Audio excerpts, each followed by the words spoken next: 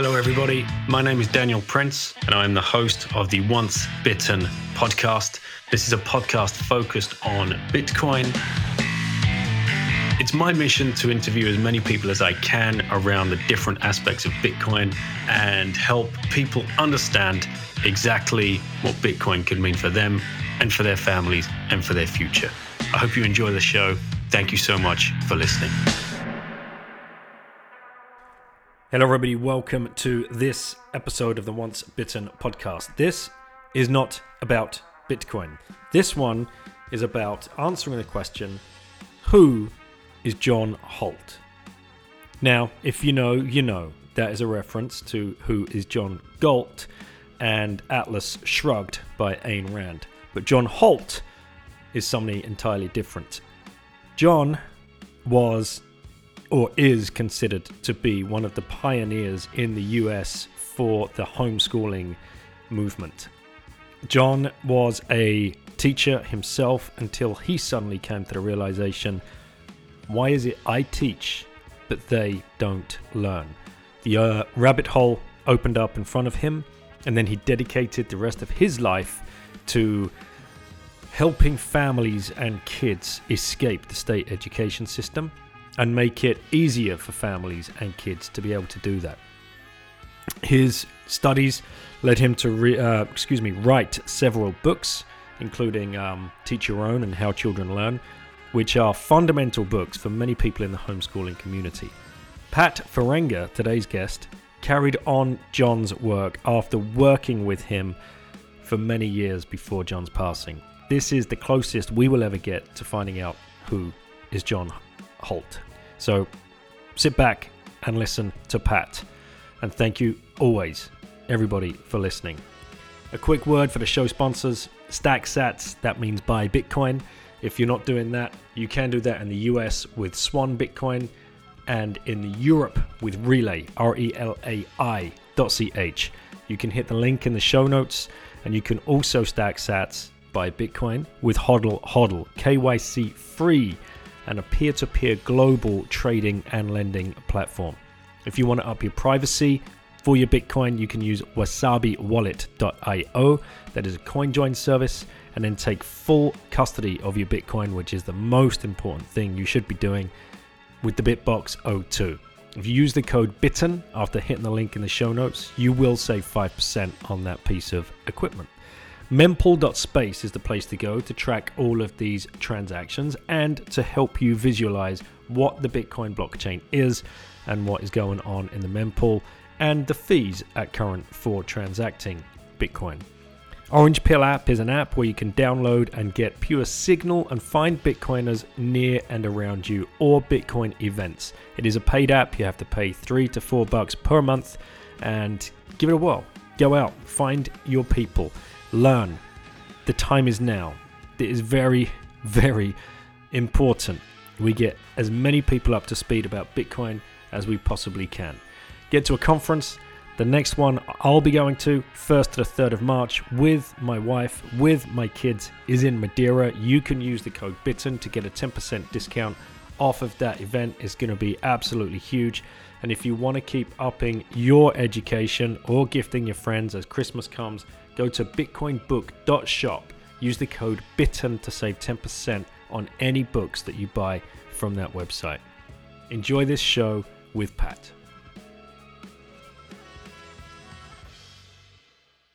All right, Pat, great to see you again. Thanks for coming on. Oh, my pleasure.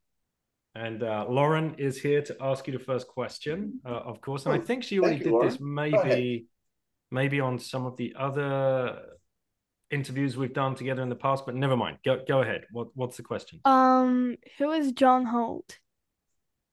Who was John Holt? John Holt was a 5th grade school teacher in private schools who started to question what he was doing in front of the classroom after many years of teaching, because he said, I teach, but they don't learn. So what's going on? So he wrote a book called How Children Fail, where we tried to explain that it was the structure of schooling, the way he had to run his classes that prevented a genuine exchange of information between teacher and student, and just as John said, the students are empty bottles and the teacher's pouring knowledge into them. And, he wanted to change that. He preferred the metaphor of the gardener. He says, you can't force flowers to grow fast. You just nurture them and work with them.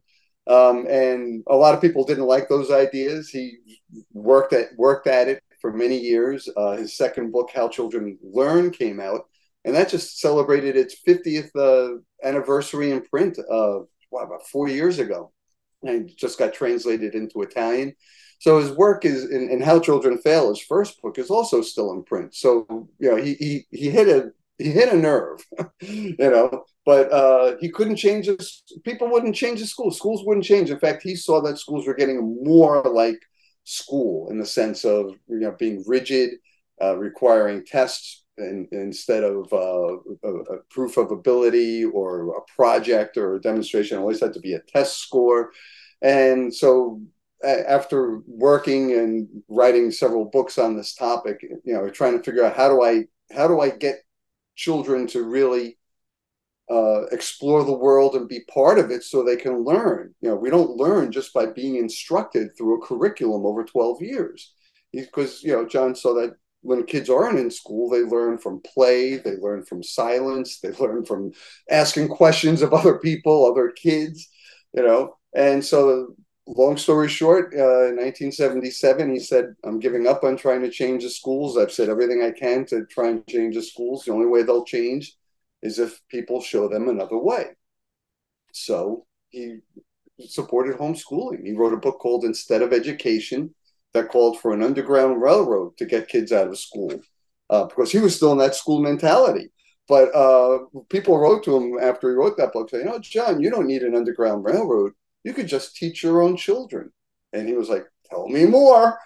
And then the very next year, that book came out in 76. In 1977, he founded Growing Without Schooling magazine. I'm editing a collection of it right now. This is the 10th anniversary issue. I was 26 or 27 when I published this. John had been dead maybe a year or 2 years at that point. And so we continued his work. And, when John was alive, there were maybe 2,000 subscribers to the magazine. When we closed it in 2001, we had about 5,000. We never seemed to be able to get over that. But we clearly influenced a lot of people.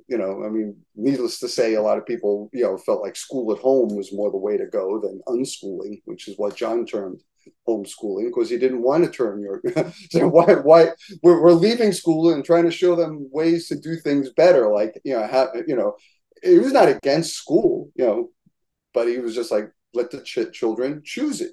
And that, long story short, so that's how he came to homeschooling and unschooling, and that's in a synopsis, that's who John Holt was.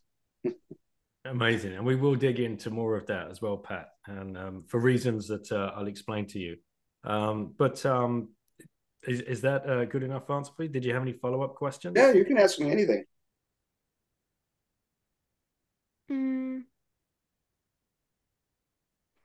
What was it like working with John Holt? It was a very different experience than anything I could have expected. Because I went to college, I got a graduate degree. I thought I was going to be working in some sort of school or business, and and because my major was English, I figured I could be a writer or do marketing or something like that. So when I came to work for John, I went in there just to learn the skill of word processing. Nowadays, you don't even know what that is. As everyone has it built into their phones. That's basically what Microsoft Word is or Apple Pages. But back then in 1981, they had separate machines called word processors. And they used little teeny floppy disks that could hold maybe 12 pages tops of information. And John was in love with that machine. He had an Olivetti, and he thought it was the greatest thing. And everyone, when I was looking for work, because I graduated and I thought I'd be, like I said, working in an office or something. They weren't hiring teachers or anything they were firing teachers. They were having all these budget cutbacks. So I wound up running a cash register in a bookstore. But that bookstore was near the Holt office, and John was an avid reader. And one of the cashier's husbands was a volunteer at the Holt office. And so I said, I really want to get out of, retail sales and, and do something. So I guess I got to learn word processing. So one of the cashier, her name was Cindy, said, "Oh, my husband will, he volunteers up at Holt, so he'll teach you how to use a word processor in return for using it to answer correspondence and fill orders and all that other stuff." And so that's how I got started there. And John was actually speaking in Scandinavia. He had a 3-month speaking tour. He had just published Teach Your Own, and it was very controversial when it first came out. And so I had this image of the office as a very busy spot, but I was always there in the evening because I was working in the bookstore during the day. And one night, like I've been there now maybe 2 or 3 months, there was John Holt. He was actually just sitting in the stacks of of the inventory of all the books, just pulling a book off the shelf and reading it. And I was like, "Oh, who are you?" He's like, "I'm John Holt." And we started talking, and I explained to he was given a heads up that there would be someone in the office that night, but we'd never met. And so one thing led to another. And what I realized is that John had different ideas about, he was reading books like In Search of Excellence and Theory Z, all these books about Japanese management and stuff that, it involves bringing the employees closer to management and making decisions jointly and stuff, and trying to run these companies like that. And that's how he was running Holt Associates. He just felt that it was important that people own their work. He always said that teachers should be the bosses of their own classrooms, and that's one of the problems of school is they don't let them do that. So I was kind of surprised, and pleased to find that if you took some initiative and it failed, you didn't get slapped on the hand or fired. John just, well, what went wrong? What were you trying to do? Okay, and so I learned a lot of different things, and so I went from packing books and volunteering. They were growing. He'd been on a couple of TV shows, and you could see these online on YouTube. The Phil Donahue show was huge. They used to drop mail sacks full of reader mail to us. It was amazing back then, And so I became ad manager. They needed some more income, and so I that position was just created, and I filled that role, and then one thing led to another. His manager left and, suggested I replace her, and I did. And then I worked very closely with John, so, it was a great experience working for him. And this is important. He wanted the office to be welcoming to children. So we always had volunteer families, homeschooling families that would come in with their children, but we also had employees who brought in their own children. And that's, and that was something that I continued and brought my own kids into work. I have photos. In fact, they might be in this issue. I don't know. Maybe it's in issue 57 here it is. So this is the 10th anniversary. This is the staff. This is me at my desk with my 9-month-old daughter, who I brought in because my wife was working as a TR Productions, a media company at the time. So and that's Susanna. There's Donna with her child. She was one of the editors, and I don't know if you can see all this. There's Lauren at the office climbing up. I don't know if you could see this. Trying to climb up and grab a book off a shelf. This was 2 of them, Sue Mahika and her daughter Celia, I think was her name. Yeah, Celia Mahika and Lauren just there exploring the bookshelves. So it was really cool, and I'll never forget.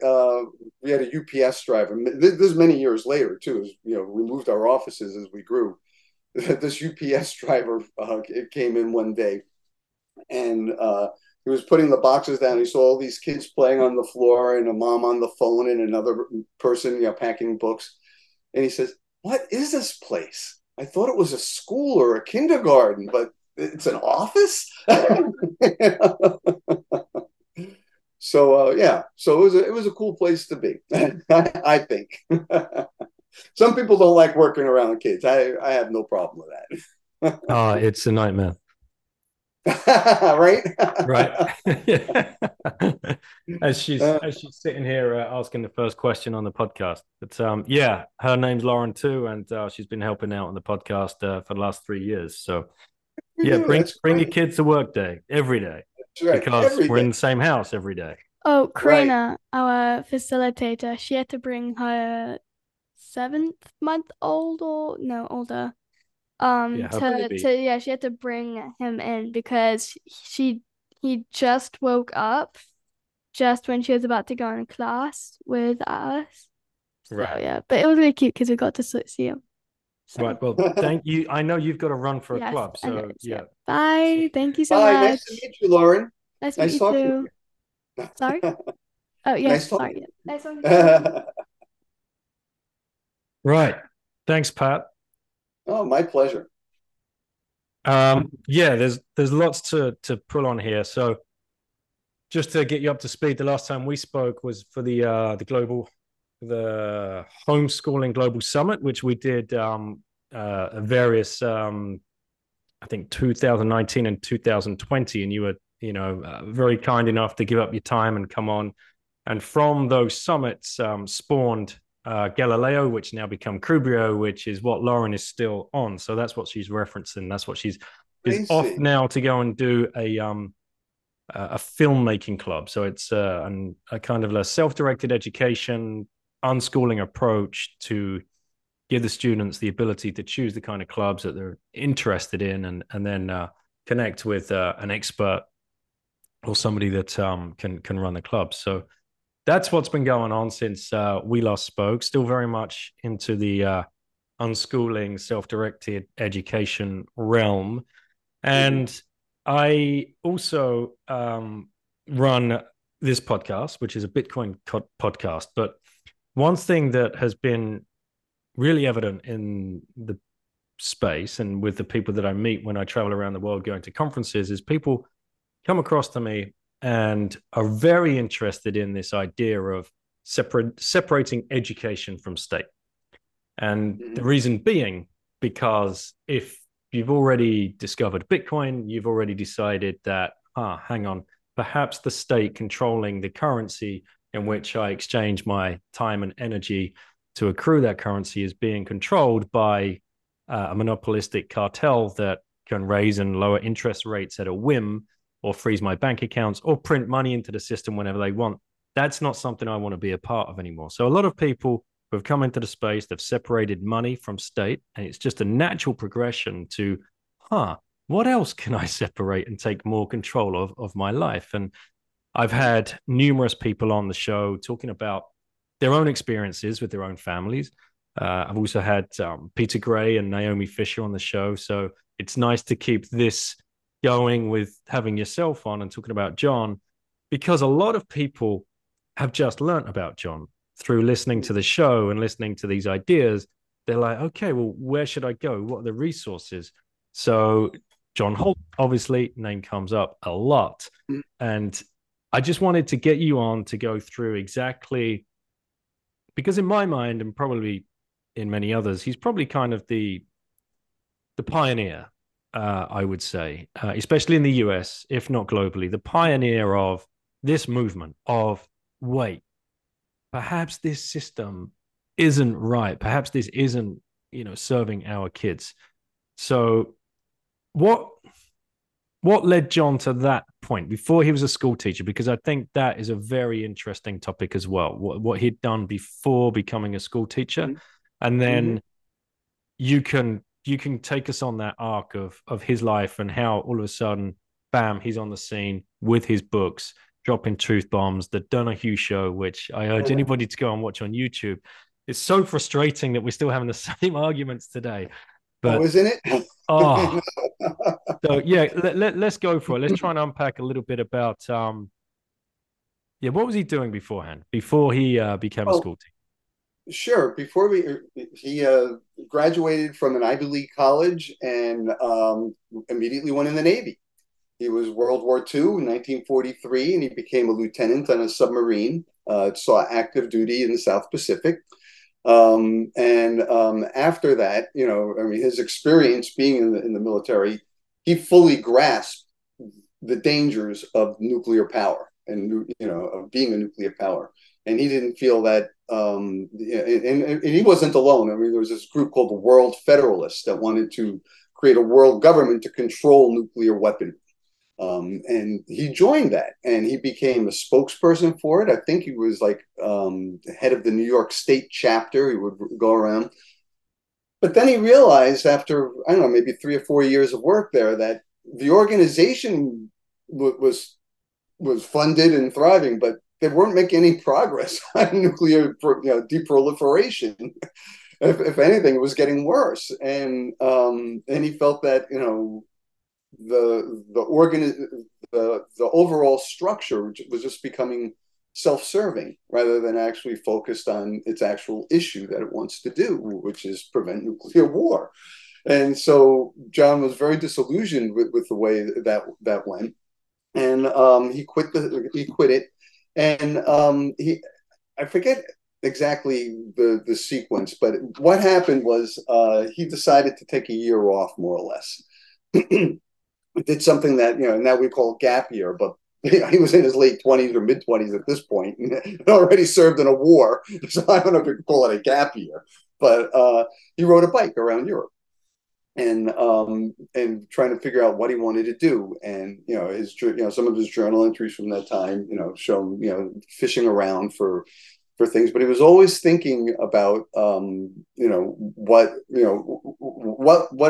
what work do I want? How do I do this?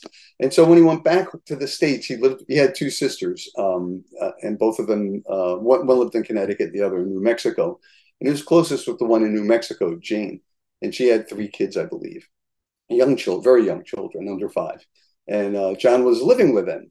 And she noticed how well he got along with the kids, and so she said, "Well, why don't you try being a school teacher?" And he was like, "Well, I don't know, I don't have the degree, blah blah blah." So she said, "Well, look, there's a school. It's still there, the Colorado Rocky Mountain School." And she said, "Why don't you go there?" So John thought about it, and he went. And they said, "Well, look, we're not looking for any teachers right now, but we need a soccer coach and a cook." And that's what John took those positions, because and he writes about this in his book Never Too Late, about like, why do we delay going? Like, if you want to find work worth doing, why do we say you need 4 years of college before you can go and see if you want to do it?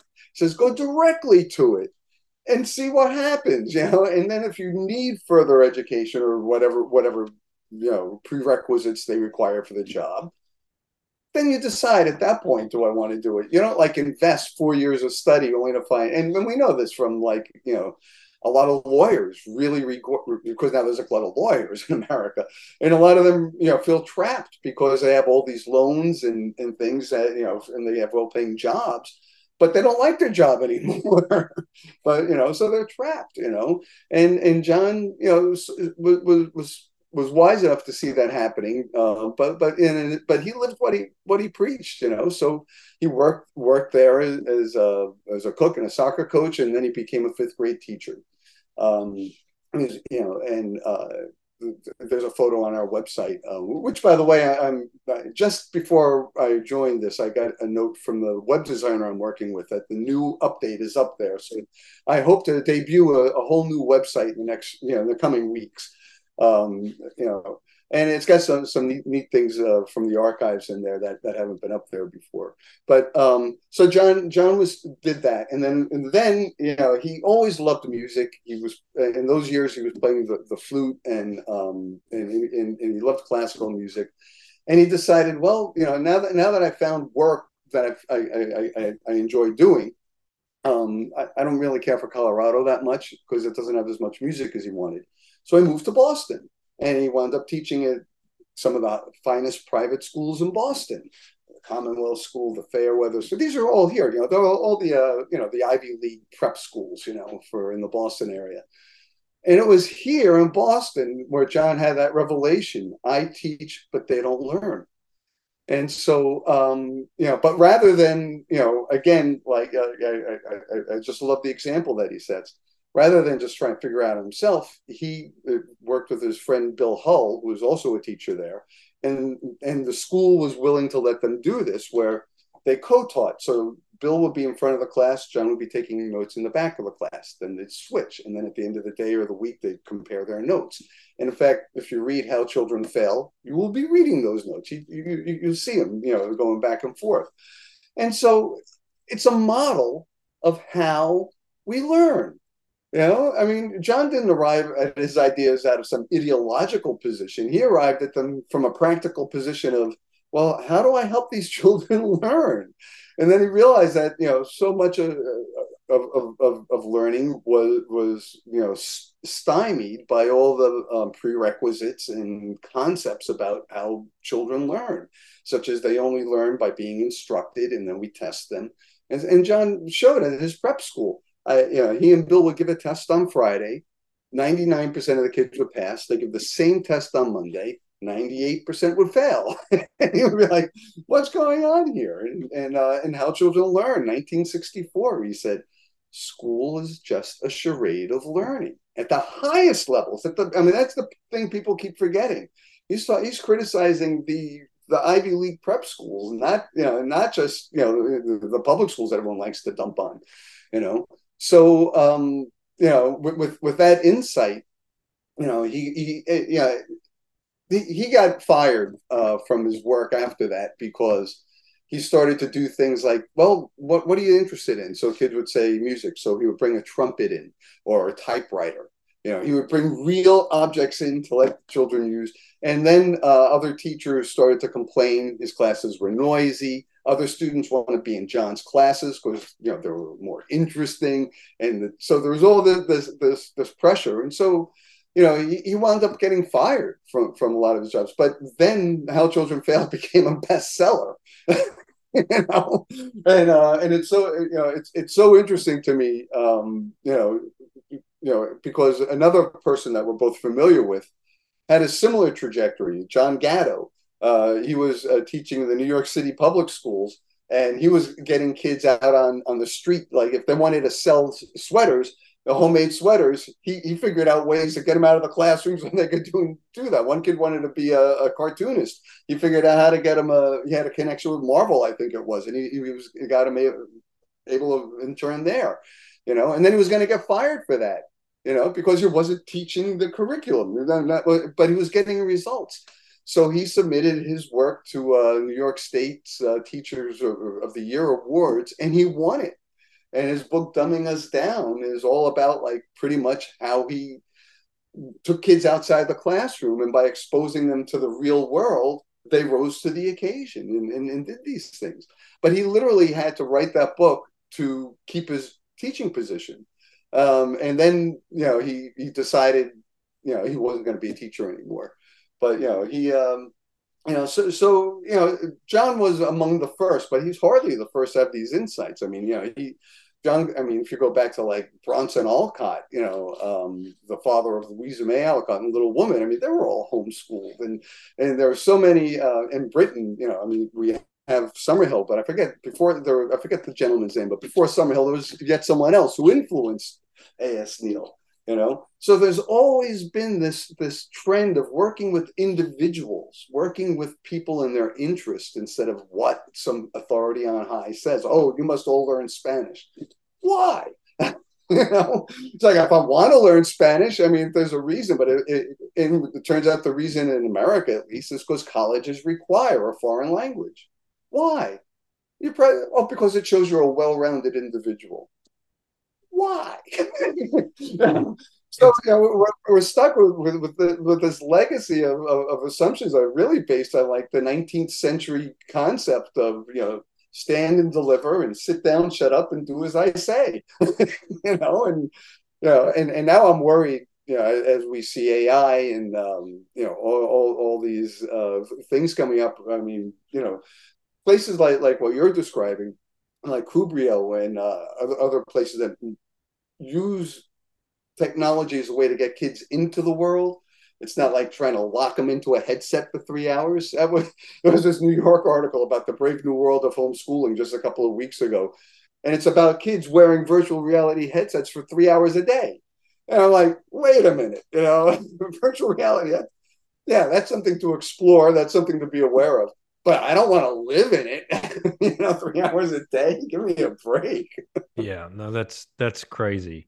Yeah. And just to touch on John here again, I visited John Holt GWS, and I just had a quick look at a few of the pictures, and a part of his life here I didn't realize. I'd not read about this part.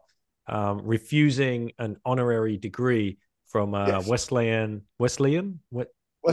Yeah. Wesleyan University.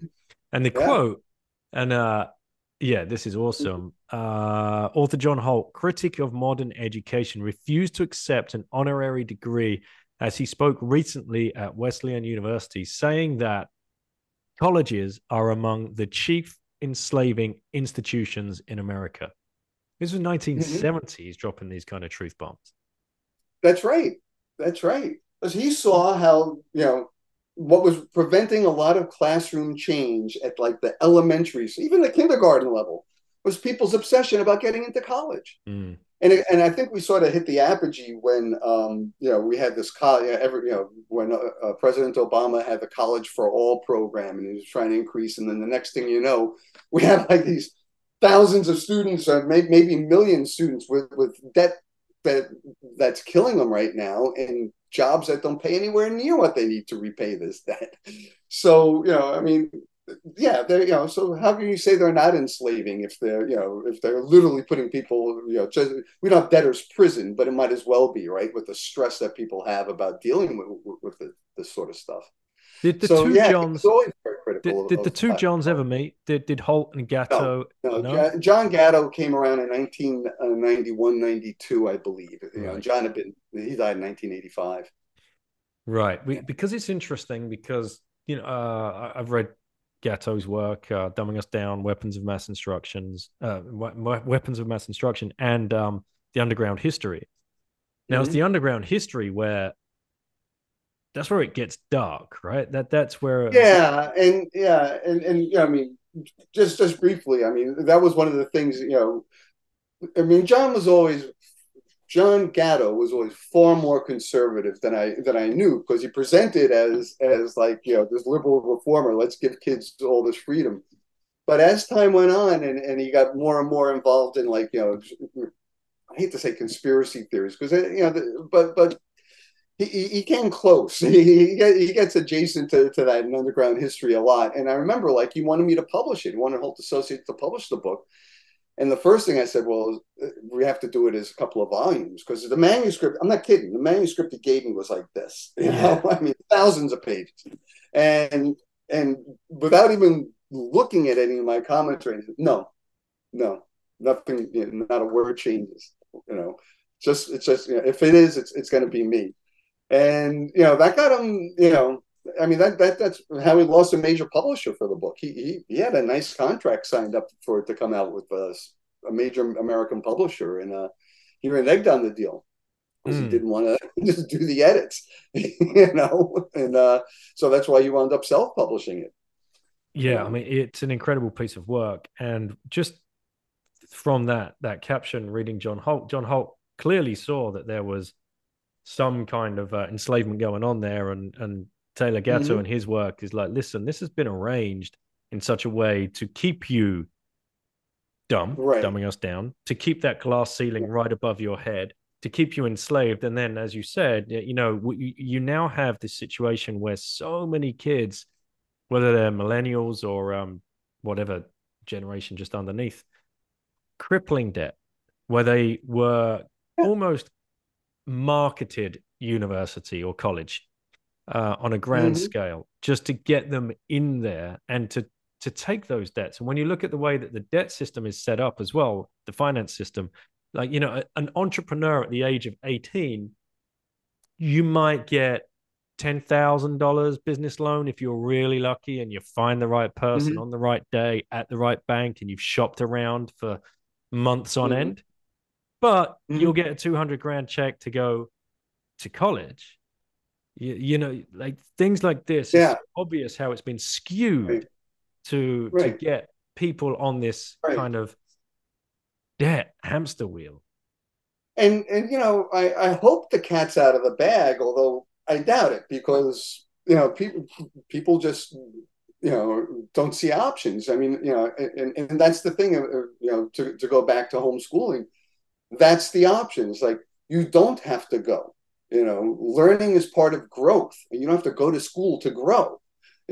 But John was not, while John Holt favored, talked about vouchers as a possible way of changing, because he really felt that, as do I, that we need thousands more places for children to be and learn from, and people to mix with. It shouldn't just be this K through 12 setup that we have.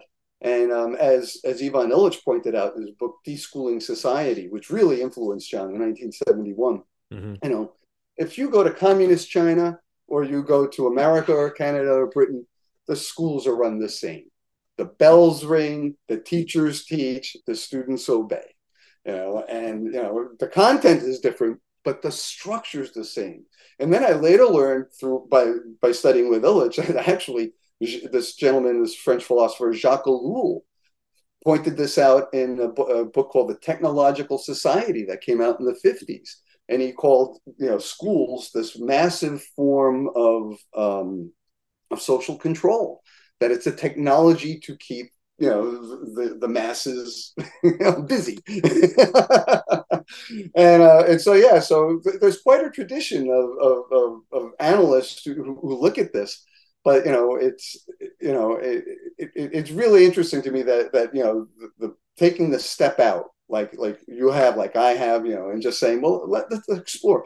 I mean, we still intersect with the education establishment for different. In fact, we can even make the Cubrio as like a school, but the big difference is people are choosing, and they're able to design. Like if your daughter is interested in studying whales, she could do it right now. But first, you would have to take a course in marine biology, right? No, now you go right to whales and then spread out to these other things, But we have this idea that all information is organized, and it always cracks me up when the OECD is like this taxonomy of everything that every child needs to learn. And it's just like, and when they should learn it, it's like, well, wait a minute, what if you don't learn to Spanish until you're in your 20s, and you decide, oh, I want to go to Mexico, and so pick up some Spanish there. I mean, this idea that schools turn us into Swiss Army knives. So once we graduate, we forget 99% of what we're as soon as the test is over, because it's really not self-motivated. There's no intrinsic motivation. The only reason we're doing it is because we have to. Absolutely. And the Ivan Illich book is a great one. There's another one out there for people listening to this that might not be aware. Murray Rothbard wrote a book called Education, Free and Compulsory, which is another really interesting look at like the education system and how it's been set up and why, and some of the things you should really be awake to. So what I'd be interested to know now is, John gets to this point. He starts dropping all the truth bombs. He must come in with a bit of flack. He goes on the Phil Donahue show. Is that correct? Yeah, Phil Donahue. Yeah. You start getting sacks of mail.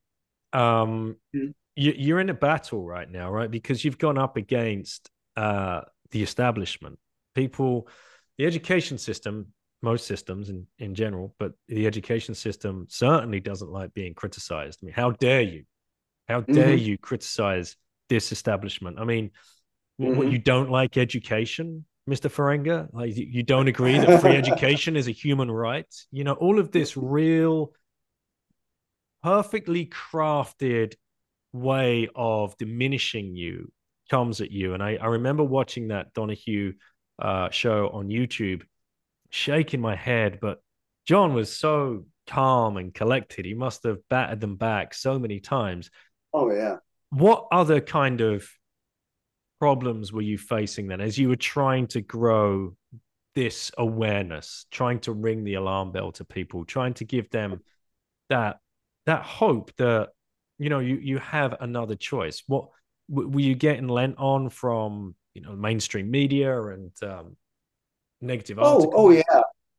I mean, one of the things that, I, I was raised in a very conventional Catholic family and went to, a lot of parochial schools, although my first 3 years were in public school in the Bronx. But, one of the things that you know, changed is when I started working with John and I started meeting like, how can I phrase this? So, one of the things that Growing Without Schooling did was it created, because it started in 1977. So it's definitely the first publication about, probably in the world, about learning outside of school. But by 1981, when I got there, and that was the year he did the Donahue show, there were religious families who were questioning, and certainly that you could see it in the issues of GWS. They were writing in, but then some of their leaders questioned John's, because he wasn't religious. He was definitely secular. And I've kept the company secular, and I'm not a joiner anymore. I've kind of, my personal experience with religion with me and my family has led me, I believe that there's things we don't understand in life and that there's possibilities out there, but to me, it's all become political. And I saw that happening in the homeschooling movement, even in the 80s. I mean, there'd be articles like when John was on the Donahue show. There's a family there from Utah, the Kinmonts, and they were skeptical. I remember they were very influential, and they had written this. I mean, is John Holt good or bad? Some article like that before, and I think this was before they even went on the Donahue show. But after they met John and heard him, they came around and said, he's okay. He's okay. But there was always that tension, and that got really strong as like curriculum manufacturers moved into homeschooling. And then it became like, almost just like here, like, you drop the name of the school your kid's in, well, drop in the name of the curriculum you were using. It was like the code that, oh yeah, I'm a good Christian because I'm doing such and such, But there's a truth to what John said, and people who are around their kids, and that's what he always said. I don't care if people use curriculum; the kids will eventually show them, it's not working. And if they're sensitive, I mean, that's the thing. I mean, if you're sensitive to what's going on with your kids, then you would adjust. I forget how the quote goes, but one of his books, John said, if your child doesn't learn the way you're teaching, you need to adjust your teaching to the child. It's putting it back on us instead of always blaming the student, which is the way most school works. And in fact, most curriculum design programs work. Oh, if you didn't explain it properly to the child, or the child didn't understand it, it's never a valid reason that, no, this really just had no bearing on the child, on anybody's thing. It was just busy work to check it off. In fact, in the early days, I'm sure you could probably still do this even with computers, but in the early days, there were a lot of correspondence programs, for homeschooling, and one of the most popular was Calvert. It still is. But back then, they were selling their curriculum to military people, ambassadors, children, Americans who were like, so it wasn't homeschooling per se.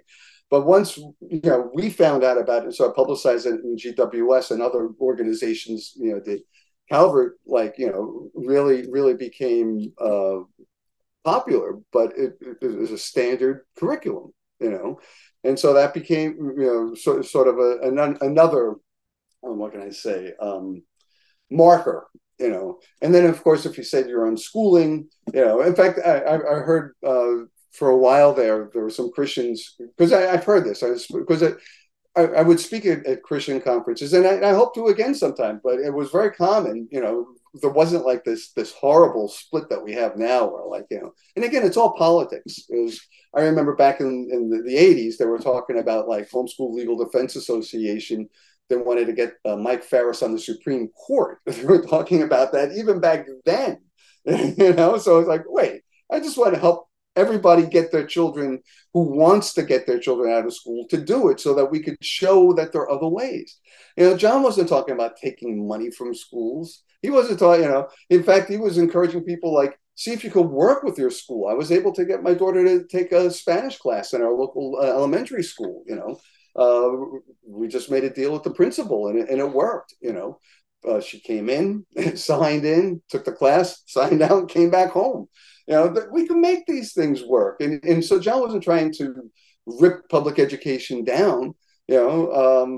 My taxes, they still go to, unfortunately, they don't go to the public school. If you don't send a kid to it, it goes to this thing called the general fund, So, God knows where the general fund goes in Massachusetts, but there it is. I would much prefer that my money go to the school. I'm not, I would like that they become more open and let us take classes or participate in the sports and drama offerings, stuff like that. But, they've created this wall over the years, and a lot of private people have moved in, and thank God they did, because they provided more options for families. But I really do feel that one thing that we're losing sight of in all this, and I think COVID really brought this out, is that it's socialization is really the most important thing. People always get this backwards with unschooling in particular. Because John, the best reason for teaching your child at home is so that they become better socialized. It's not the peer group socializing them. It's adults. It's a mixed society. Children of different ages, children from different backgrounds. And this is the thing that I think upsets the more libertarian or conservative critics of unschooling, because John does feel that he considered himself a citizen, as do I, and and there should be public spaces, there should be commons.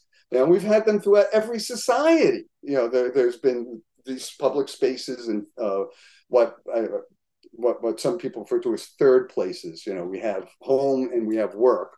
And people, I forget, Roy Oldham, I think that's an Oldham sociologist or anthropologist, noted that we've lost these third places in our rush to modernity.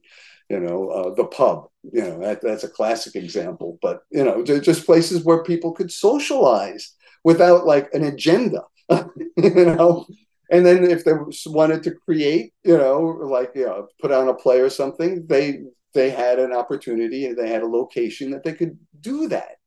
Instead now everything is become so privatized and so particular about who can use what and so on, that we're kind of losing this idea of the citizen.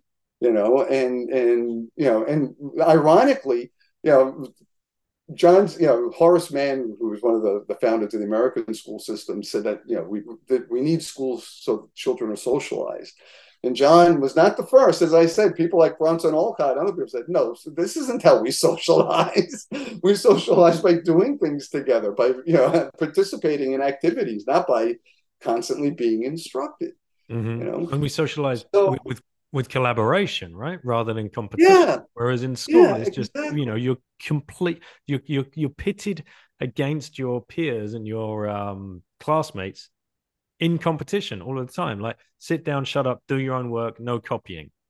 Like, what? Okay, in what workplace would that make sense? In what workplace would you not collaborate with each other to solve a problem? Whereas in school, you're all given the same problem and only you're allowed to solve it. But you've got to follow the formula I told you to solve it. You can't find a different formula to solve it because you've all got to do the same thing.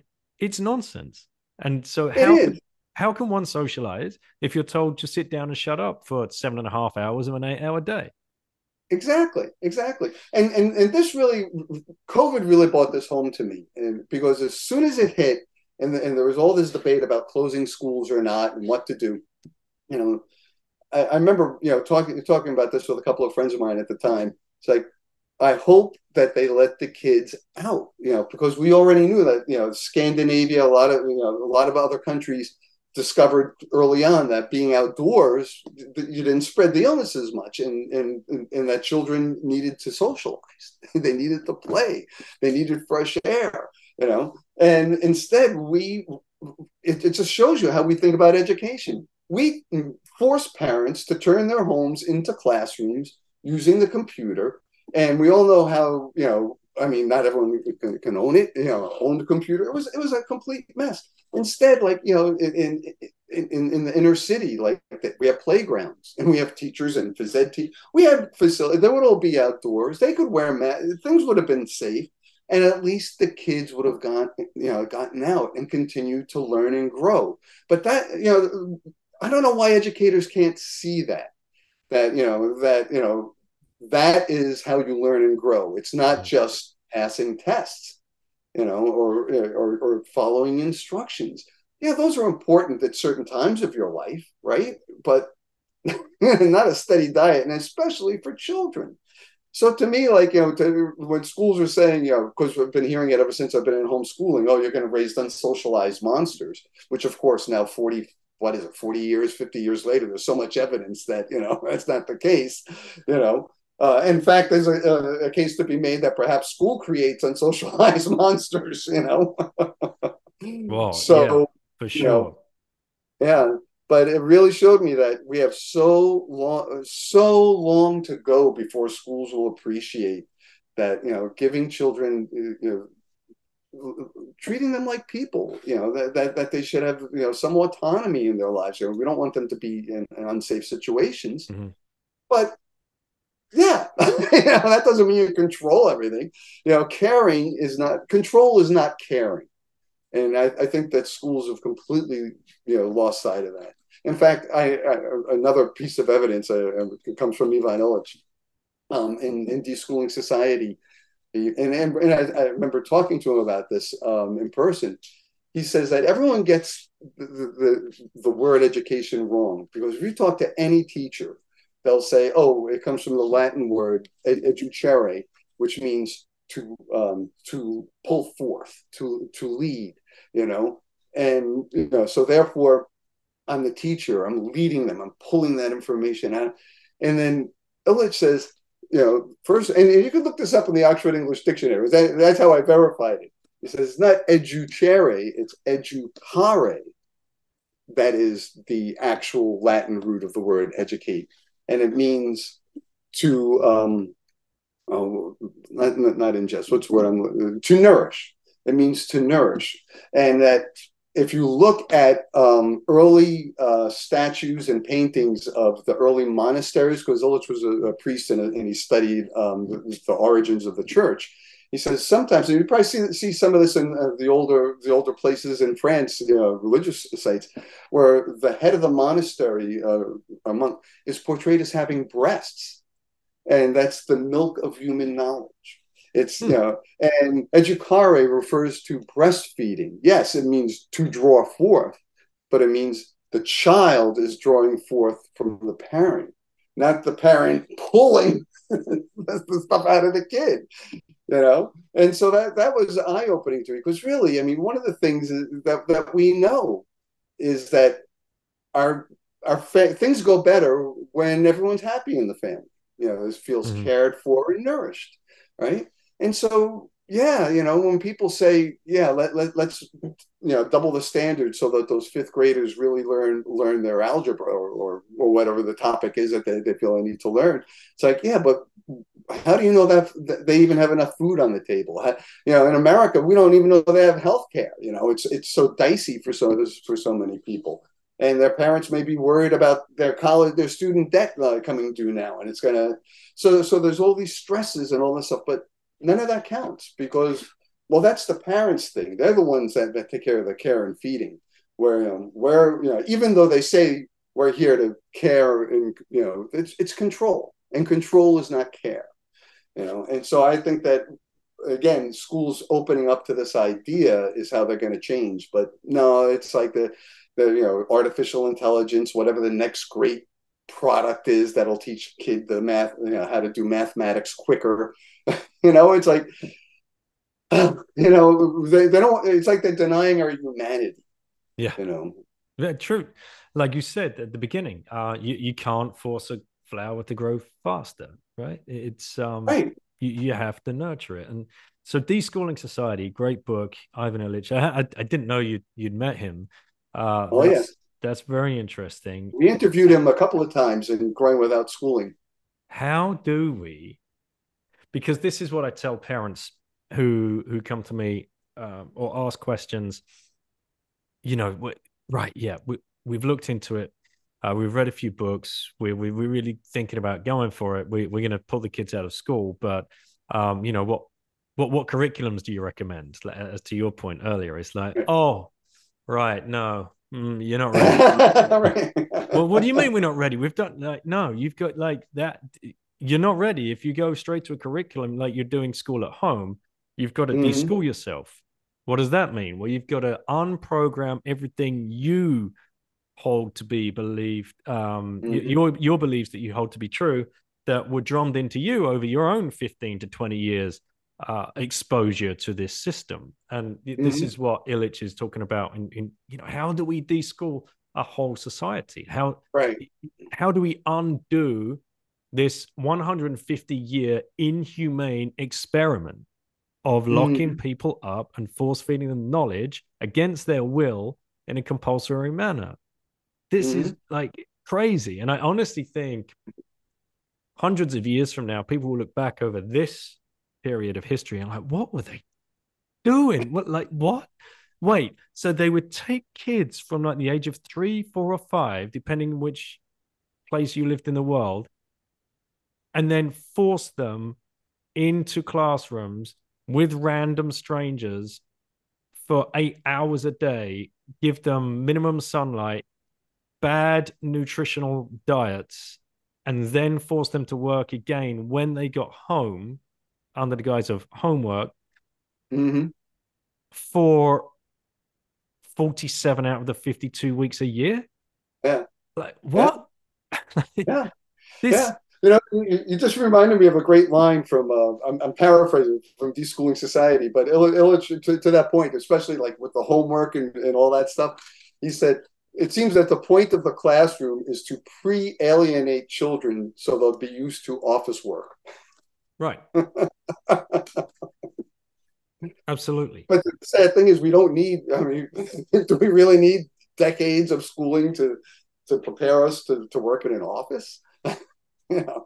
No. And Sir Ken Robinson, one of my favorite quotes of his is you can't sit an 8-year-old in a classroom and ask him to do low grade clerical work for hours on end and not expect him to not sit still. You know? Ken Robinson was brilliant. Yeah. Yes, absolutely. Yes.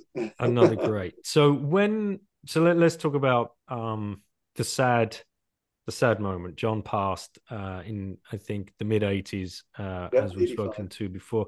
What had what had he seen change? Had there been a like a shift in the planet of what you guys were trying to achieve? Had he had the opportunity to see some of his work come to fruition? Because Right. I would love for him to, like, you know, be brought back now and see what's happened, like on the back of his work. But what was tangible at that time? Well, I'm so happy you're asking this because, as I said, I've been collecting all the back issues of Growing Without Schooling into. I mean, they're all online. You can look at them on my website, but you know the type is super teeny, and you know, so I'm doing it. But in this, the 10th anniversary issue, you know, it goes right there. You know, my colleague Susanna Sheffer opens with this. In 1976, John Holt wrote in his book Instead of Education, you know, where he called for an underground railroad to get children out of, you know, the destructive effects of compulsory schooling. He wrote, "There may be no one else who feels this way except me." A year later, John started publishing Growing Without Schooling to prove himself wrong. And he found, to what must have been his great relief and happiness, that many, many people, more with each year of publication, already felt as he did or were eager to hear what they ought to. And GWS grew from a 4-page newsletter to a 32 or more page magazine, and its scope and implication far exceeded John's expectations. And I think that that's absolutely true. You know, I mean, right now, I mean, I'm still amazed. It's not a firm number, but they're saying now that homeschooling is about 4%. Some people go as high as 11%, but but again, because of COVID, parents saw what was going on and said, well, I could do this. I could get my kids a couple of computer classes, and then, they could do more interesting things. People figure out these different ways. So, I'm sorry, I just lost my train of thought there. So John's, I think John was, that was it. So John, and he wrote this in Teach Your Own. He didn't think more than 2 to 3% of the adult population would ever homeschool because of the things that we've talked about. Most people are very status conscious. They want to make sure their kids go get a good education. Which often means just going to an expensive college. I mean, you know, and so he, I think he took a lot of heart, that the small percentage of people, like the people on the Donahue show, small, incremental. I mean, and he always saw that change would be incremental. Because he just realized that the power that industry and how school and industry are so locked in. I mean, curriculum manufacturers aren't going to let schools go under, but I think he would be amazed to know that homeschooling is now at the 4% level in the United States, and that many countries allow it, and it's growing there. So yeah, I think he'd be very, very pleased. I know I am, because I've always thought of it was going to be stuck in this little niche, but it just keeps growing, and we don't have big funding. There's no foundation promoting unschooling. It literally is a grassroots movement. And some people get upset because there's radical unschoolers and all the. Let 1,000 flowers bloom. I'm not here to control it. If you want to use religion as the source of your inspiration on school, great. That's great. You want to use economic, great. Whatever floats your boat. The important thing is, are you and your children learning together? Are you happy? Do you have a good life together? I think that people forget that living a good life is educational. It doesn't have to be all misery. I mean, because again, school we're always dangling the carrot in front of a mule, so to speak. Mhm. And then we all get disillusioned when you realize, oh yeah, like I got my master's degree in English. There's no more English majors in America. They've done away with that whole discipline. I mean, I remember in my Catholic school, the nuns would be upset if you weren't writing cursive. Right. And so everyone had to learn cursive. Now they stopped teaching cursive in the 1990s.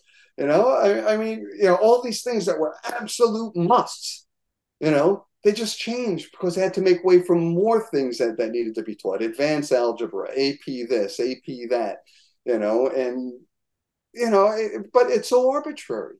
It's just like, what about, what does a child want to learn? Yeah, I mean that and we've seen so many examples with the computers. I mean, so many self-taught computer people. Yeah, people always cite Bill Gates and Steve Jobs and Wozniak and stuff, but no, there's a lot more. There's folks out there who make a living doing this, and a lot of them were self-taught. Mhm. They may have then taken additional classes to move up, but they started from their own interest and from their own ability. And you still write the blog on the website there, and I've just Yes. looked up, and interestingly, this is something that comes up a lot as an accusation rather than any kind of critical feedback, which is something that homeschoolers face a lot, right? That there's a lot of flack that comes your way when you step outside of the masses, right? The masses are generally happy, but the kids on the big yellow bus, I've done everything I can. I've moved into the right sphere of influence, got to the best school I can. I'm working Mm-hmm. all the hours of the day that I can. You feel as though you're doing the right thing.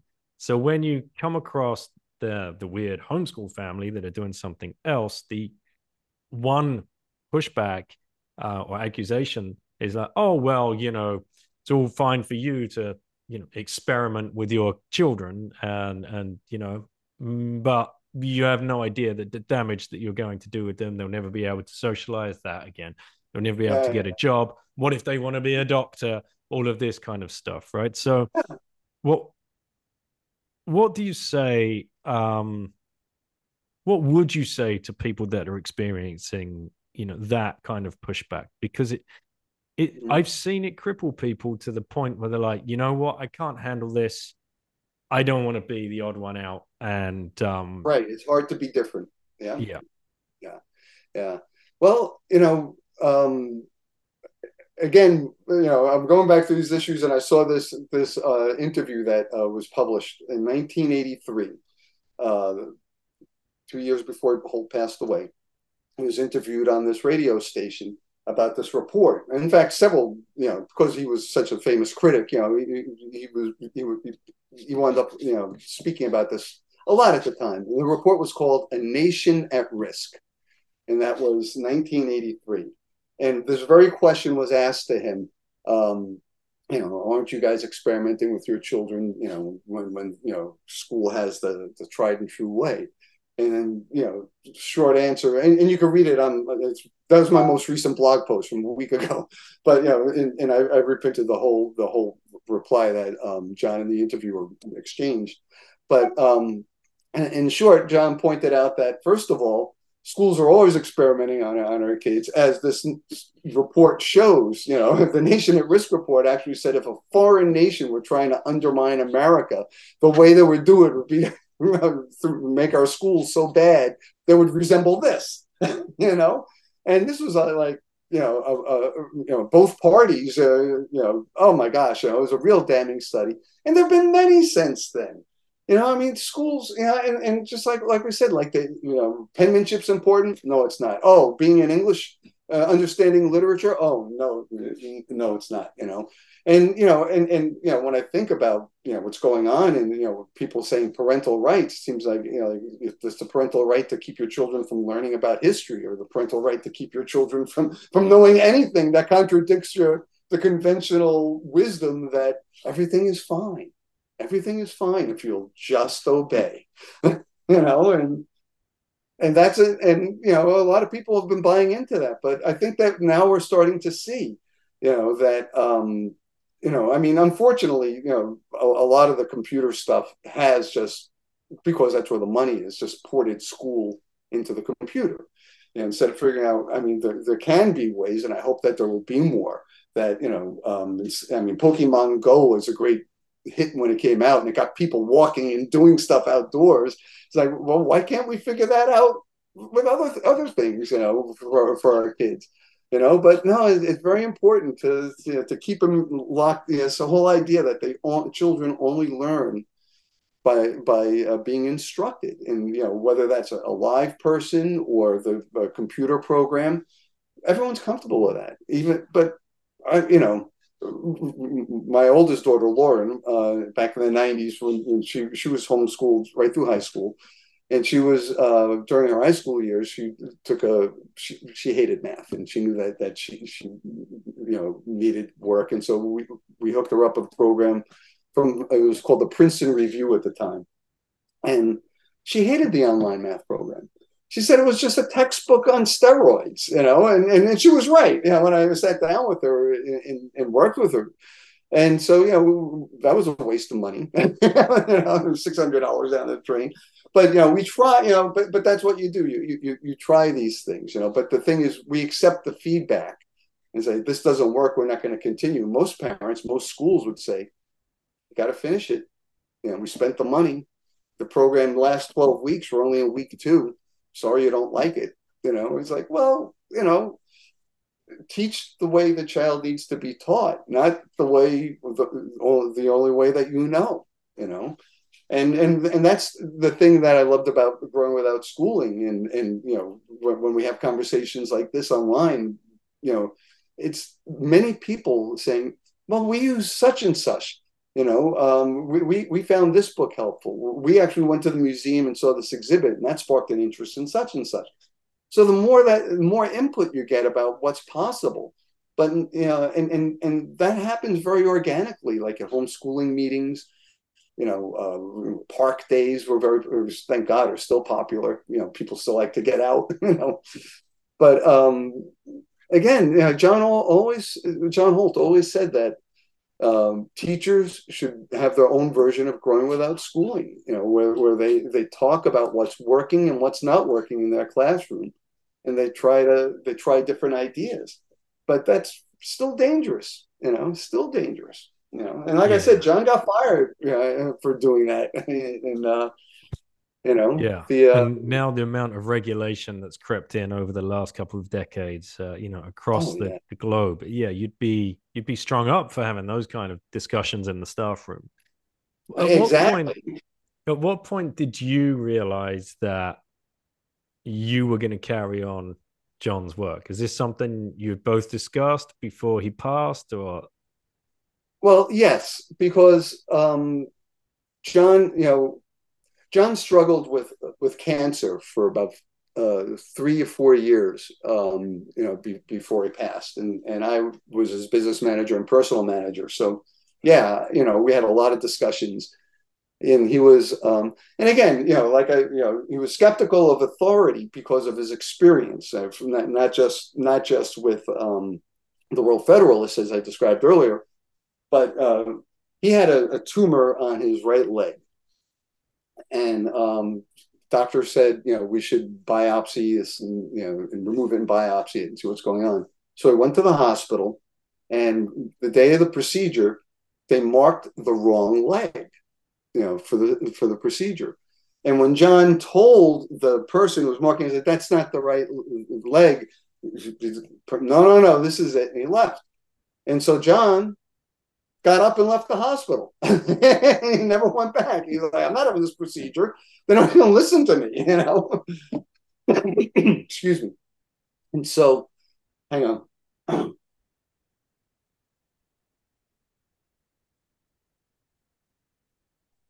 So John's journey into alternative medicine began in earnest. I mean, he was always, promoting natural childbirth, breastfeeding, anything that makes you self-sufficient. Because, as Illich pointed out, and John fully agreed, school is where we learn to be consumers, where we get rewarded for giving, for achieving these little things. We get these little bits of food that keep us coming back for more. And so we developed that behavior. So John listened to his own advice. So he looked into, he went to Mexico for the Hoxsey treatment, which didn't work. Then there was another one, Ann Wigmore, I think was her name, and she had chlorophyll treatment. And so we were getting like all this wheatgrass sent in, and we have to juice it up for him. And he tried that, and that didn't work. Then he flew to Illinois. There was a laser treatment that he had read about, and the laser treatment, he didn't feel comfortable doing it once they explained all the dangers for everything. And so it was his editor, Lloyd Lawrence, who also edited books by this doctor named Dr. Bernie Siegel. He was down in New Haven. And because Merloyd knew him, and John read his book and said, "Okay, I would be comfortable having Bernie operate on me." And so, and by then, the tumor had gotten so big that he couldn't put pants on. And we didn't have the internet in those days. He kept wanting me to find a kilt for him. He's Scottish. And I couldn't find kilts anywhere, in the yellow pages in those days. So he wound up, just taking a gigantic bath towel and wrapping it around him, and, tying it up with a belt, and walk down the street and come to work that way, And then he went and had the surgery, but it was too late. They were able to remove the tumor, but the cancer had already spread. And then he lived maybe about a year after that. So during that whole time, we talked about it. And one of the things that I'll never forget, and was that he said he didn't want to be the dead hand on the grave, from the grave, controlling stuff. Because I have no idea what's going to happen after I go. You and whoever you work with, want you to have the control.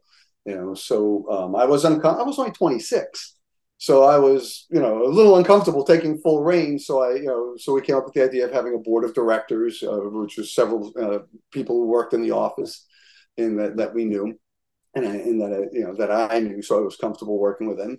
And then I became president and publisher, and after John died, and hired Susanna Sheffer, who became the next editor of GWS and edited for 16 years. I mean, John only edited the magazine for 8 years before he died, and I kept it going for 16 years after his death, So, yeah, I mean, John, we had very serious conversations, but the main thing was, here's the only thing he asked me to do: keep his books in print as best I could, because he understood how the industry worked. Keep my books in print, but that's it. You can do whatever else you want, And and I've always appreciated that, especially now that I look at the gerontocracy that's running America and most of the world these days. Like, these guys, they are the dead hand from the grave. And here in the States, they've been writing laws so that we can't change laws going into the future. It's like, this is pretty crazy, But I'm very grateful that I worked with a man who had a vision that wasn't to constrain the future or control it, but just to help us face it with an open mind. Yeah, and you've done a great job, mate. Thank you. The book here, I've got the 50th anniversary edition here in front Oh of me. yeah. So you did keep it in print, and you've updated them as well as far as I'm aware, and you Yes. try and keep them as relevant as possible. And it's is this how like the organization makes money? Is that primarily the only thing that you sell, or how Yeah. does that run? Well, right now that is how that's it. It's just the sales of the books, and the self-published books that I have up there, the Holt Associates books, and I think there's 5 books that other publishers have licensed, so I get some royalties from those. But they're not bestsellers. I mean, this is not. Those days are gone. And unless you've got some sort of PhD and did 5 TED talks, no one's gonna pay attention to you in the world of academia these days. It's and that was all. I mean, that had been true, but I always was able to find people, or they found me, who were in like these institutions that said, well, we'd like to invite you. Like at least once a year, I get invited to talk to Alternative School Day or something like that. That hasn't happened since the late '90s. I don't think they even, schools of education even discuss alternative education anymore. It's it's pretty interesting how things have gotten worse instead of better in some ways, but homeschooling has grown, I think, as a result of things getting worse. So, do you still go to do you go to conferences? Do you get invited to go and speak at the homeschool events and things like that? not nearly as much as I used to. I mean, like I said, I would go to Christian conferences, secular conferences. We even put on our own conferences, and they were very successful. But it got very expensive, and then and fractured. You know, it's funny, but I know that some unschoolers consider me like this middle of the road sort of conservative sort of person, and that I don't believe in true freedom for children and families, and yeah, I mean everyone has their stick, and then of course the religious. If I'm not this type of religion or that type of religion, I can't address that one. No one cared back in the '80s and '90s. We were all in this together. They were coming and you could read in the issue. They were taking taking us to court for teaching our children at home, regardless of whether you were religious or you were doing it because you were environmentalist or a communitarian, and so there was that sense of unity, but it splintered over the years as it became more and more politically oriented, and by the late '90s. It become I mean a lot of the Christian conferences would have military people coming in and give keynote addresses. Oh yeah, they still do, and politicians would come, and so it changed. It wasn't like, let's share our information and here's a friendly teacher or a friendly professor to help us. Instead, it's now, no, listen to this. And they're almost always men, white men, just saying, do this and everything will be fine.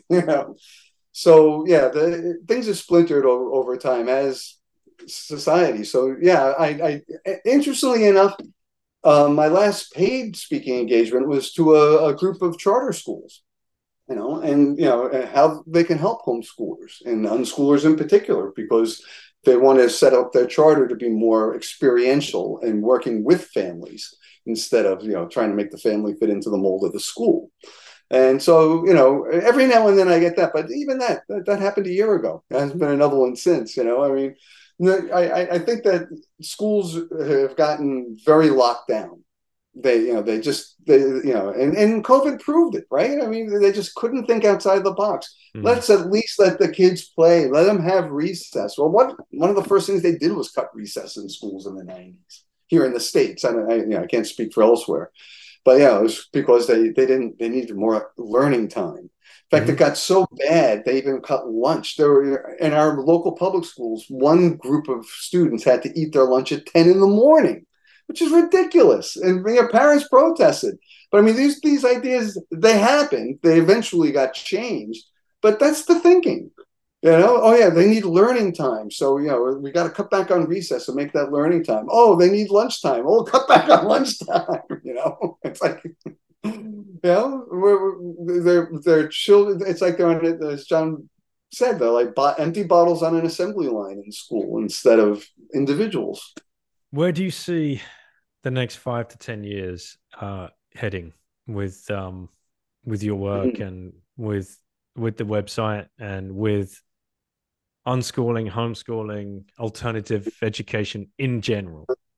Well, I mean, go from the specific to the general. With the website, my goal is to, one thing I've experimented with is doing consultations, and I decided that that's not something that, if someone wants to pay me for a business consultation or something like that, like the charter schools to do stuff, I'm comfortable doing that. But in my experience, I get too close to the families. I can't get that professional distance to really do it. And so I found that so that was a drain. But what I do want to do is promote more of the ideas about what homeschooling and unschooling can be based on what it has been. So I really want to we've got 141 issues, of growing without schooling. I'm only on, issue 58. Laying it out. There's a lot of really good information. So I'm trying to figure out new ways to package that and get it out there. Again, speaking and book sales come from it, great, but a lot of that, I'm just putting out there, and hopefully I'll see what gets traction. Because there really, it is a shame that I know that there are unschooling. I was interviewed by a reporter a couple of weeks ago, and she said she went to an unschooling conference. I went, "Oh yeah, where?" And it was up in Keene, New Hampshire. She said, "It's like, oh yeah, I do recall hearing something about that." She said, "Yeah, I went there and it was organized by a group of college students, homeschooled college students."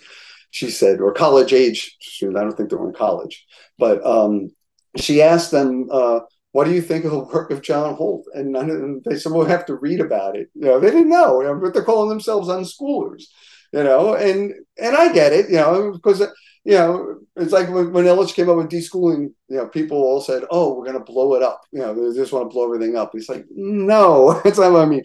And the same thing with unschooling. Everyone says, oh, so you don't want people to learn, it's like, no, and then you get into, trying to explain. That's why John reluctantly but willingly went to the word homeschooling. It does have the wrong connotation of putting school in your home, but at least parents could grasp that as a way to start to pull themselves towards something freer, like unschooling. Because the language gets in the way so many times. Deschooling, unschooling. So trying to make those words less scary and more palatable too, so people realize it's not like we're isolating ourselves from society,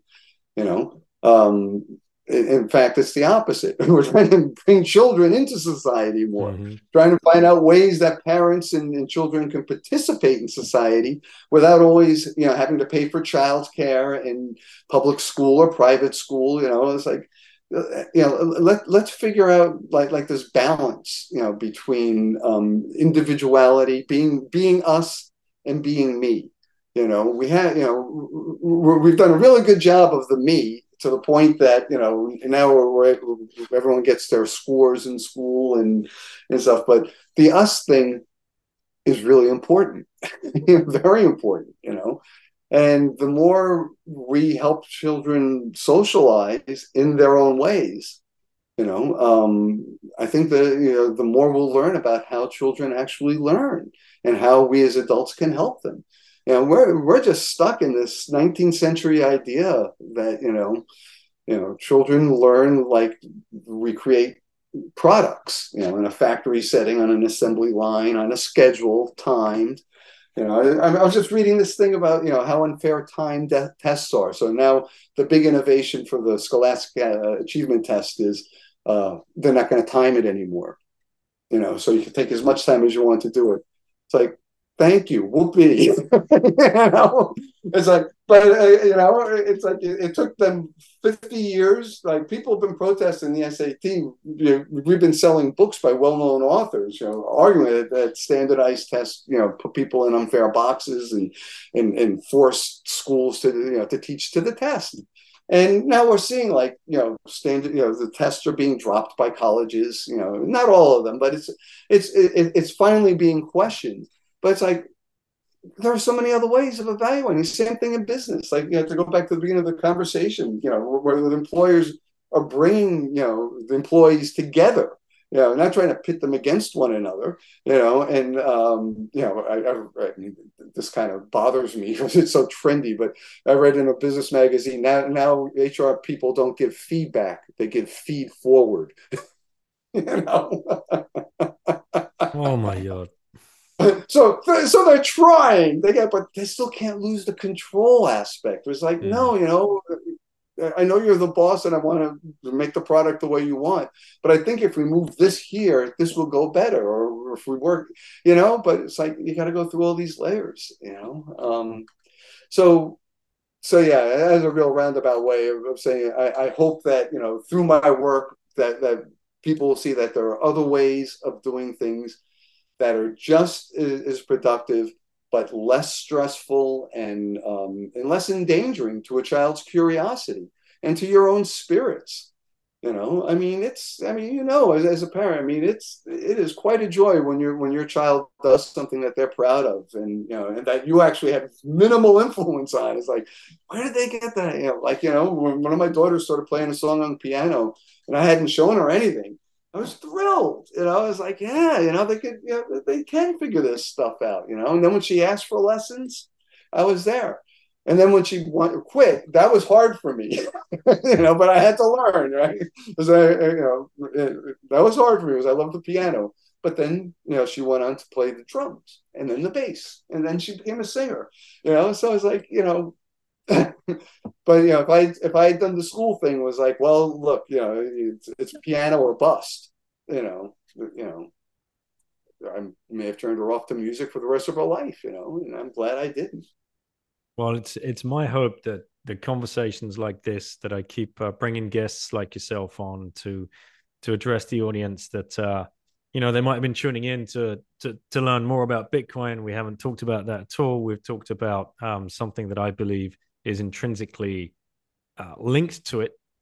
This idea of more control, more self-sovereignty, more Yes. freedom, having and bringing the family back to the family unit. Because as soon as you give it up, as soon as that 3, 4, 5-year-old walks out of the door and into that institution and has the gates locked behind them and then the doors locked behind them, there's somebody else's. And somebody else is bringing them up with their curriculums, their agendas. And that's not, Yeah. I wouldn't like to hazard a guess as to the psychological damage that has Mm-hmm. happened to all of us that have been through that system. And it has on parents that watch it happen in front of their eyes with their own kids, but feel completely powerless. So empowering people with the knowledge that there is a choice, and we're not all these crazy hippie cultist, like secular Christian, Catholic, whatever, which you get pigeonholed into, because again, if you're weird, you've got to be labeled something, because labeling happens at school. The sorting system that the school is, everybody gets a little label. That first week, you're in the cool kid gang, you're in the jock gang, you're in the goth gang, you're in this gang, and you'll never break out of that. You're done from that first week. We will never know the damage it has done to us. And this is why I like talking to Naomi and getting inside her head, because she does an incredible work there. I hope that just one more family might free themselves by listening to this conversation. So I really appreciate how it's been. Yeah, thank you. And that's what it is. It's one family at a time, It's because as we said, it's like you have to reach the decision to be comfortable with it. I can't tell you to do it, because then I'm just being the teacher saying, "Sit down, shut up, and do as I say." Yeah, well, exactly. I appreciate the time that we've had together, and I really, two things I'd recommend. The War on Kids is a documentary that came out, I don't know, maybe 5 years, maybe even longer, maybe 10 years now. But that's really good if you want to see, because it's specifically about public schools and the documentary footage in there, and the critiques from actual school teachers, are pretty strong. And I make a teeny appearance in the movie. I think I got 4 lines, but it's mainly focused on schools. It doesn't touch on homeschooling much at all. And then the other one is called Class Dismissed. And that's, there's going to be a free showing on September 30th of that. I forget, the Liberated Learners. It's a group of learning centers in the Northeast. They're sponsoring it. So if someone's interested in that, that's going to be a free showing online. If you go to the Holt GWS page on Facebook, I have the link to that. Excellent. Director is our mutual friend Jeremy Stewart. That's right. Yep. That's right, Jeremy Stewart. I didn't know. That's how we got connected all those years ago. Oh, goodness! Yeah. Goodness! Wow. Oh yeah. Again, it's nice working with you, Daniel. Yeah. Yeah. It was Jeremy that said you have to chat with Pat Ferenga, because he's the closest person that was ever to John, worked directly underneath him and as a partner as well in the end. And then carried on his work. And Jeremy's other film is Self-Taught. Self-Taught. That's it. Self-Taught. Yes. Great resources for people to dig into. Books, obviously, go to John Holt GWS. Grab a copy. Your own. I revised it in 2021. There you go. So that's the one. And then watch these documentaries. And don't go out there looking for curriculum packs, ladies and gentlemen. Learning isn't linear. You got to de-school yourselves first. So, Pat, I really appreciate everything you've done, everything you continue to do in this space. You are a legend, very, very well known within this space. If you've been in around it, you know who Pat Ferenga is. And thank you for spreading the message. Appreciate your time. And thank you for inviting me. Pleasure speaking with you, Daniel. And Lauren. And Lauren, of course. Yes. See you. All right. Take care. Okay, everybody, thank you so much for listening. And thank you again to Pat for coming on and going through the life of John Holt and how important he was in setting a foundation to think differently about education. Because, my goodness, if we do not start, if we truly want to build a better society, we have to abolish this system. There's no other way. As Jeff Booth has said many times, you cannot change the system from within the system. And this system is sick by design. And if we want to starve the beast, we have to stop feeding it our kids' hearts, minds, and souls. This is complete and utter nonsense what's going on. John Dewey, I'm not sure, I can't remember if we spoke about John Dewey in this particular interview, but he was a prominent thinker, in air quotes, back in the late 1800s, and rose to a very prominent position in the American education system and the philosophy behind it. He wrote a book called The School and Society in 1899. Now I'm going to read you a passage because he claims in the book that rather than preparing citizens for ethical participation in society, schools cultivate passive pupils via insistence upon mastery of facts and disciplining of bodies. Rather than preparing students to be reflective, autonomous, and ethical beings capable of arriving at social truths through critical and intersubjective discourse, schools prepare students for docile compliance with authoritarian work and political structures, discourage the pursuit of individual and communal inquiry, and perceive higher learning as a monopoly of the institution of education. Guys, this isn't a fucking drill. This is what was set. This is what we have all been through. You know it's true because you've been through it. So we've got to stop it. And I know Bitcoiners are the first people in line. They will draw a line in the sand and they will say, right, enough's enough, no more.